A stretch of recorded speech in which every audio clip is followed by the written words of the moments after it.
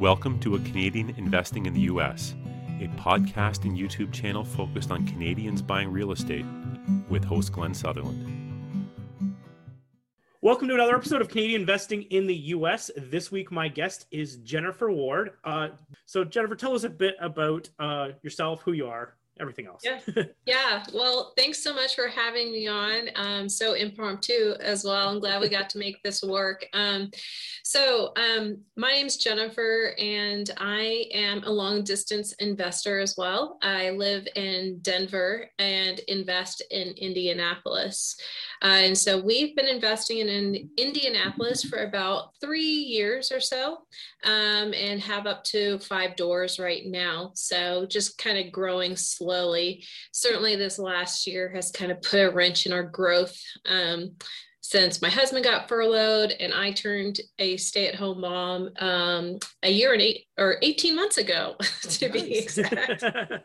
So right now we're just trying to regroup and see how we can keep going with our investing goals. So yeah, I met Jennifer because she runs a Facebook group literally on this exact topic. Yes. So address that briefly and we'll move. Thank you for reminding me. Because I've got so many things going on right now, and that should be on the top of this topic. Yes.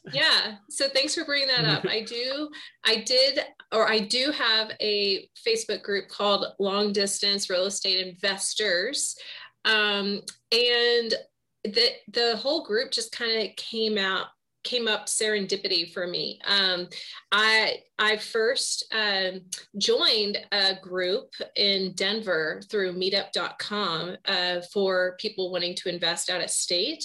And there wasn't anything going on. And one day Meetup did an announcement to the group members saying, hi, the leader of this group has stepped down. Anybody want to fill in? And I was like, well, I really want to learn about this topic because Denver's too expensive. So I raised my hand and joined or assigned myself as the leader for that group. And I just was thinking, all right, I'll just bring in, try to get guest speakers talking about different markets that they're investing in and elaborating on the details of those markets. And then when the pandemic hit, I had to regroup the group.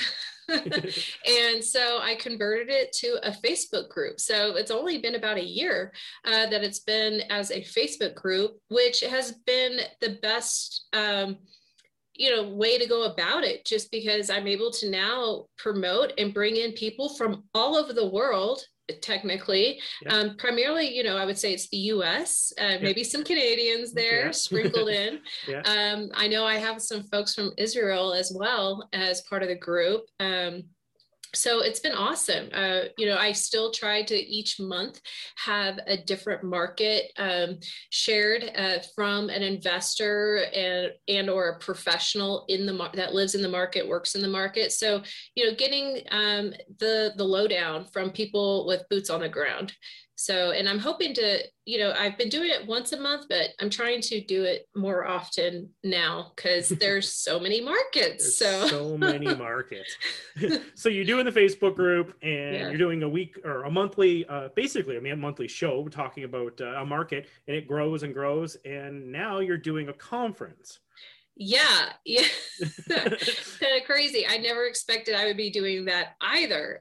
So just through online networking, Facebook networking, I'm part of this group, Choose FI Real Estate. So if anybody likes to follow the FIRE movement, Financial Independence, Retire Early, or FI, Financial Independence, and loves real estate, Choose FI Real Estate I found really helpful just to connect with like-minded folks. And so through that, I met Kim Kosterky, who has her own Facebook group called the W2 Landlords. And she's actually the mastermind behind this upcoming symposium. She approached me saying, hey, we both have these communities that we lead, what do you think about pulling together our resources and contacts and all the experts we've met within our communities to provide, like a 2-day event to people to learn about different real estate topics. And so I thought it was a fun idea. I was like, yeah, what do I have better to do? You know, just chasing a toddler now and trying to build up our real estate portfolio. Yeah, why not? Okay. So, so we, over the last several months, have been really grinding it out, planning out this symposium. And we're thankful to have you, Glenn, on it, talking about long distance real estate investing. Because the whole theme of it is different strategies for real estate investing. So what are some top strategies? So we have somebody presenting about lease options, seller financing, sub-twos, flipping, traditional buy and hold. Let's see, I know we have 9 topics: long distance investing, of course, and how to be a private lender. And I'm thinking, and BRRRR. Yeah, that popular BRRRR method. So when does this event happen? What's that? When does the event happen? It's happening March 6th and 7th. So it's virtual. Okay. And we are selling tickets right now. It's live. So I'm happy to send you the link for that to share. But it's only $20 for 9 classes, basically about top strategies from the experts like yourself, making that strategy work and making it profitable and growing your real estate portfolio. So it's, again, happening March 6th and 7th. On March 6th, we're going to have 5 of the classes on that day, and then conclude on Sunday with 4 classes. So, and if people can't make it that day, this has all been pre-recorded. So we have the recording available to people that they can purchase as well. So that's a great value. I think so. I mean, being the FI mind, I'm all about what's affordable. What can I get of great value, but especially at a great price. And I would easily spend $20 to learn from, technically we have 10 experts, but 9 topics. So I hope people find a great value. I have just learning from each of you along the way about your strategy.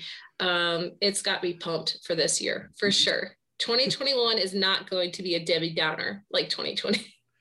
So we'll throw, after this thing, send me the links. I'll throw it in the show notes and people can just connect there to go find it. Let's talk about your story. A lot of people are going to go, well, it's Colorado. And then we're going into, you said Indy, right? Yeah. And so a lot of people are going to go, well, this is American, but there's a lot of similar strategies. The reason that she's doing it is she's in an expensive market. I'm sure there's there may be some other ones, but that's what we're doing. We're in a market where our houses are so expensive, and it's one of those things. By going into the Midwest or certain parts of the South, you can get some much better returns. So without stealing all of your thunder, just tell us your story about that. Yeah. Well, thanks, Glenn. I'm done. Okay. Just kidding. No, definitely, because I was looking for a more affordable market. So, we moved to Denver about 7 years ago now. And we moved into a live-in flip. So I thought, okay, this is going to be our start. Yeah, it was. I'm never doing it again. I just have to say that. It was 6 months living in a dingy basement, using a 3x3 bathroom as our kitchen as well, and having our refrigerator in the garage, and then having the complete upstairs just ripped down to studs. So, and having drywall dust in our bed, in our hair every day. So I don't recommend it, but it was good for the fine-minded, right? So anyways, we, finally finished the live-in flip, and we initially thought, oh, okay, let's sell it now. I'm going to be the next HGTV star, and I'm going to go out through Denver and just be flipping all over the place. And I had a big wake-up call. So I learned then that Denver is a hot market, and it still is. So this was 6-7 years ago, and it's still a really hot competitive market. And so I went out there, got a realtor. I didn't know about Bigger Pockets at the time, and honestly didn't have a whole lot of education. I did grow up with parents involved in real estate. My dad was a home builder, and my mom later in her life, she became a realtor. And so I've been around it. They had rental properties growing up off and on.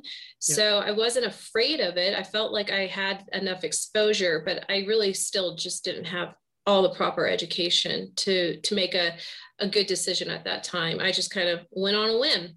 And so anyways, I definitely had the rude awakening that I was not going to be acquiring properties in Denver like I thought I was.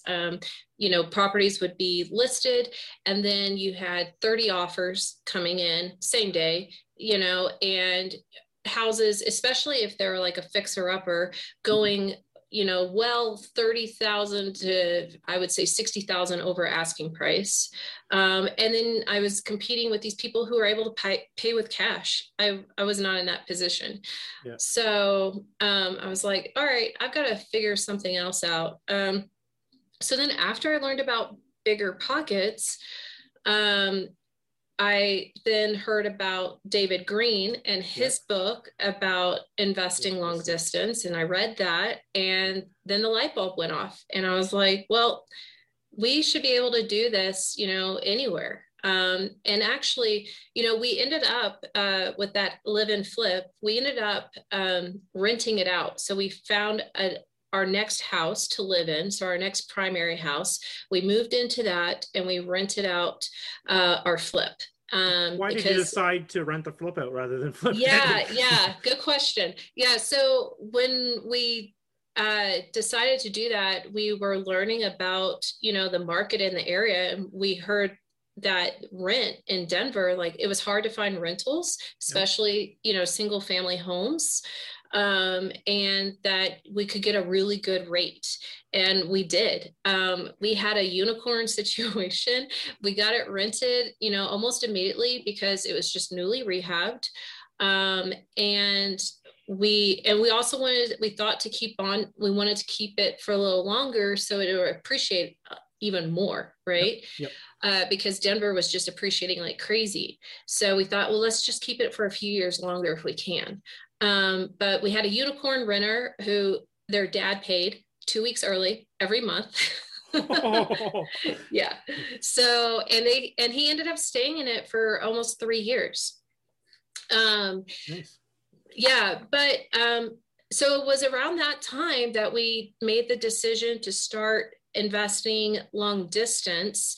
And we ended up actually selling our primary house, moving back into that live and flip, the once was rental. We house hack it now. We have a tenant in our basement covering at least 90% of our housing expense. We probably could get it to 100% by the time she moves out. But another reason why I decided to invest long distance was not only for the cash flow and just the affordability of another market, was because when we did have our rental, when we were the managers, and I insisted on us managing it rather than hiring a manager, which we could have, right? Yeah. Because, A, I wanted to save that money. And B, I'm just of the mentality, like, if I can do something, I'm going to do it. It's really hard for me to hire out. And that just kind of got tiring after a while. So you could say we became tired landlords. And so that was another drive to invest long distance. I knew if I invested far away enough, I'd have to rely on people to help me out with our properties. I would have to hire a property manager. I mean, I say have to, yep. You don't technically have to, right? But in my opinion, at the time, with our experience level, I felt like that was the responsible thing to do. So I knew by going far enough long distance, we would have to put in a system in place, have a team to support us, which in the end makes us more efficient investors. So that way I'm not spending my valuable time unclogging toilet, right? Yeah. The just classic example. Yeah. I'm spending my time looking at deals, investing, networking, making our portfolio grow. So you get to the point, you're like, okay, Colorado's going to be tough to do this. Probably still doable. I'm still probably lots of people do it, but it's going to be tougher. So let's take some the easier hanging fruit. Let's take some of the stuff off our plate, and we're going to do this somewhere else. So why choose Indy, first of all? Yeah. So probably like a lot of us who've decided to go long distance, like initially it's such an overwhelming thought because you're like, well, where do I put the pin in? Where do I invest? There's this whole world. And, in the US, you're just like, it's massive. Like, where do I go? Yeah. So I eventually put together this spreadsheet of comparing different variables. So I probably have about, if I can remember, like 8 or so variables, and I'm happy to share this as well, a snapshot of my spreadsheet. I can work it out with a link or something. So anyways, sure, send it afterwards, and I'll put it, if people are watching it on YouTube, I'll flash it up. yeah, appreciate that. Thanks. Yeah. And so I thought about all the different variables that you should consider through my education of learning about real estate. And then I pulled in different cities that I would hear a lot of people mention on the forums, on the blogs, on podcasts about cash flowing markets to invest. So I made a list. I think it was initially Cleveland, Atlanta, Indianapolis, Memphis, Kansas City, because that was popular for folks in Denver. And I think I later on threw Albuquerque in there because it was also kind of close if I wanted to, have that option. Yeah. Yeah. And then I took all my variables of, the rent to own, the rent to value of the home value. So income to home value or income to rent. So, and home value, like, is it affordable for people? Is the rent in that market affordable? If something were to happen, like, I don't know, a pandemic, could people still pull up their bootstraps and make the rent work? And then, of course, insurance to home value, taxes to home value, population growth, appreciation. But, I didn't make that a deciding factor at all. It's just, I wanted to make sure I wasn't going into a depreciating market, but if it was steady, didn't appreciate much, that's fine with me. And then crime. So I think that if I'm trying to think of my chart in my head, but I think that was all the ones. So then I just kind of used various websites to pull this data and made it into ratios. And then I sound like a nerd right now. No. I have an episode where I did the exact same thing. Yeah. Awesome. Yeah. I never knew I was like a spreadsheet person until I got into real estate. And so then I just kind of looked at all of it. And why I decided on Indy or Indianapolis was because it was generally the top two for every variable, right? Okay. Like, I would see some of the cities who were the best in one. Like, for example, Cleveland had, I think it was like one of the best ones for rent to home value, but it was the worst with taxes to home value. And so I ended up just kind of going with the flat line. And that was Indianapolis. So nice. So now we got our needle in. We're going to Indy. So do you buy the house? Do you go figure out your team? What did you do next? Yeah, I definitely wanted to figure out a team first before even thinking to look at houses. So I ended up making a trip to Indy. But before I did that, I didn't just look at my calendar to see when I was available to decide when to travel there. I went online and I wanted to go when there was a time period in the month where there's a lot of events happening to network with real estate investors. So I went on meetup.com and I went on Facebook and also just Google to find out all the different real estate investing groups in Indianapolis. And then once I kind of had a list, I went on each of their calendars to see when they were having their meetings. And then whichever week it seemed like there was a good chunk of meetings happen is when I decided to go. So then, I put them in my schedule. Once I figured out what those dates were, I put those meetings in my schedule. And then I started contacting, networking with different realtors,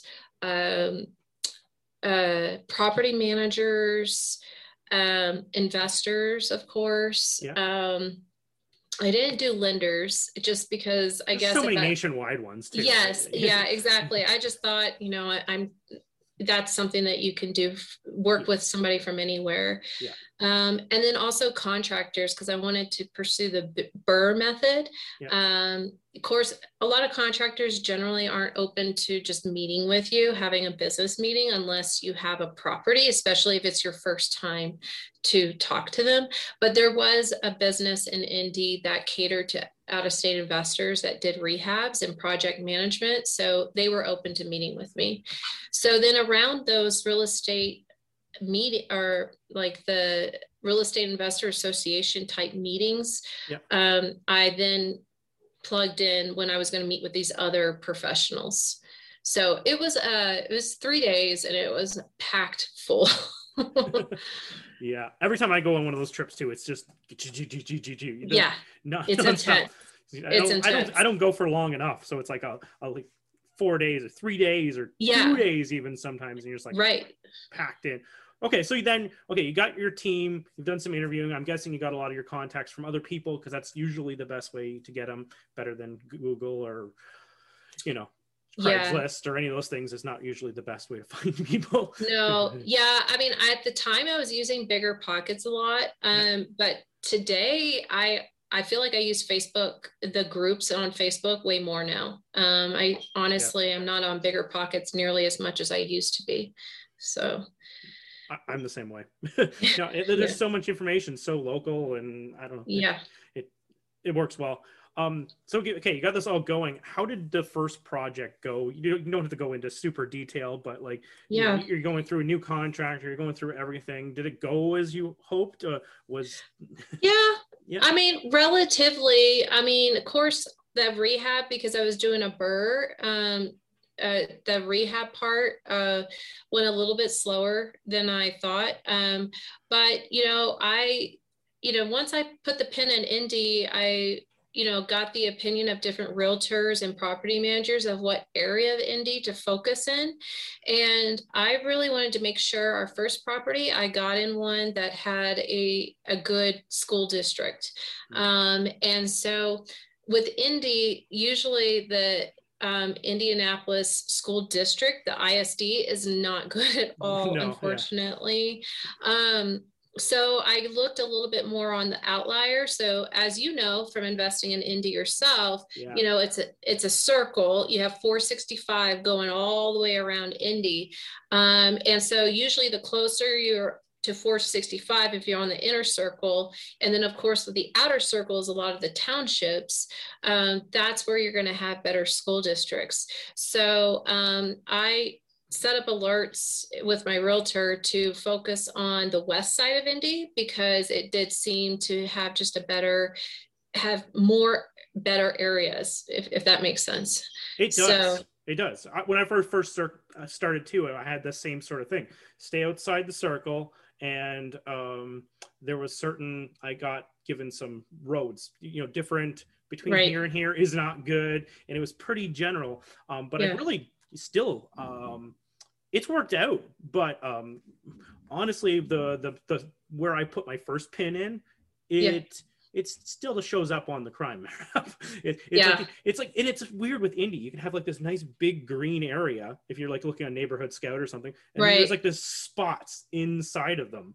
And I happen to dive put a needle right bummer. in those spots. But it has actually worked out, but I haven't had that crime problem, or nothing's been stolen from my property.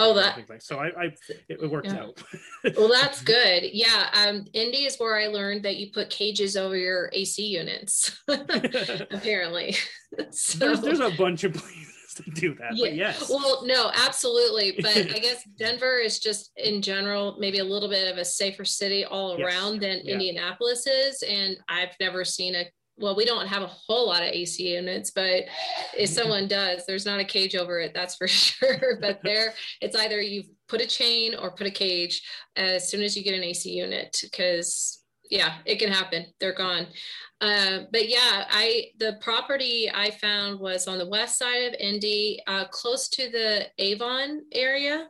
Okay. So Avon is like, another town outside of Indy, but close to it. So it's like a suburb that has really good schools and everything. And I just found this nice little neighborhood that it was inexpensive still, but it butted up to a newer, nicer neighborhood, so it was able to kind of take advantage of the newness and growth of that budding up neighborhood.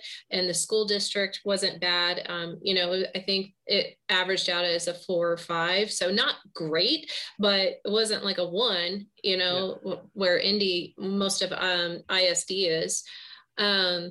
And so I bought it. I think it was on the market for $55,000. It was a 3-bedroom, 1 bath, and this is 3 years ago. Yep. And we put an offer under asking, which was like, honestly, my realtor almost had to convince me to do this, because I'm, again, coming from Denver, where you are expected to put offers over asking. And so, I was like, well, what do you think we should do? Like 60? And he's like, no, like 50. And I was like, oh, okay. And so that was like a little learning experience for me. It was a learning experience in that you got to break your mentality from the market that you might have been accustomed to before, and listen to the locals, So we got under contract. I forget for exactly what price, but we ended up closing at 44 because there was some extra, maintenance that needed to be done, that the inspection showed up. So we used the inspection to our favor and got the price reduced further. So, and then I ended up putting $20,000 of rehab costs in it, because we had some water mitigation in the crawl space. So that ate up a little bit more. And it was kind of a trial and error with some contractors. I had one contractor start doing the work, and then decided to transition to another one. So probably the same song a lot of people have when working with contractors. And then once we got it finished, we got a tenant in for $1,050 a month. So it's my best property, I should say, still today, in Indy. And then it refinanced for $75,000. So that was the appraised value? Yeah. Oh, I'm sorry. Yeah. The appraised value was for $75,000. So with leaving, we financed it for 75% of that. So we ended up leaving about $8,000 into the property, which much better than leaving $65,000 in the property. Oh, definitely. Yeah. So it was a good one for sure. Still is. That's the one I get all the letters about. Like, do you want to sell? Yeah. Awesome. Okay. Yeah. I think this was a great episode. Well, no, yelling. But no, this is a great episode. I think we covered this. And this is all about choosing a market, which is a really hot topic. Yeah, I do a presentation on it fairly frequently on how to analyze markets for people, so I'm happy to share, again, like my chart with my variables. And if anybody wants to reach out to me for the full presentation, I'm happy to just send them my PowerPoint or just have a conversation. So my email is jennifer@reimamas.com. But of course, they can find me on the Facebook group too, Long Distance Real Estate Investors. Yep. And I'm always happy to geek out about long distance investing. I think it's probably one of the best strategies, out there, because, the world is your apple. And so as you attest to, go into a whole other country. So that's pretty awesome. Oh yeah. The show's starting to go even farther now. We're starting, I think we just did one on Belize and did Scotland. Wow. And people are getting braver and braver, and it's such exciting stories that inspires me. I'm like, oh yeah, I was actually just talking to one of our other presenters for the symposium yesterday, who does lease options, and they do also short-term Airbnbs, and they are talking to someone in Argentina about maybe doing one there. So why not? Right? Why not? Why not? So thanks for coming on the show so much. Well, thank you for having me. Yeah, I'll dump the information in the show notes for everybody for the conference, for your contact information, and anything else you share with me right afterwards. I'll dump that all in, and people can track you down. Yeah. Happy to be tracked down. Anything to talk shop, that's good with me. So awesome. Thanks so much, Jennifer. I do really appreciate it. Yeah, thank you. I really appreciate you giving us this platform and all the knowledge that you're providing to our group. So thanks again.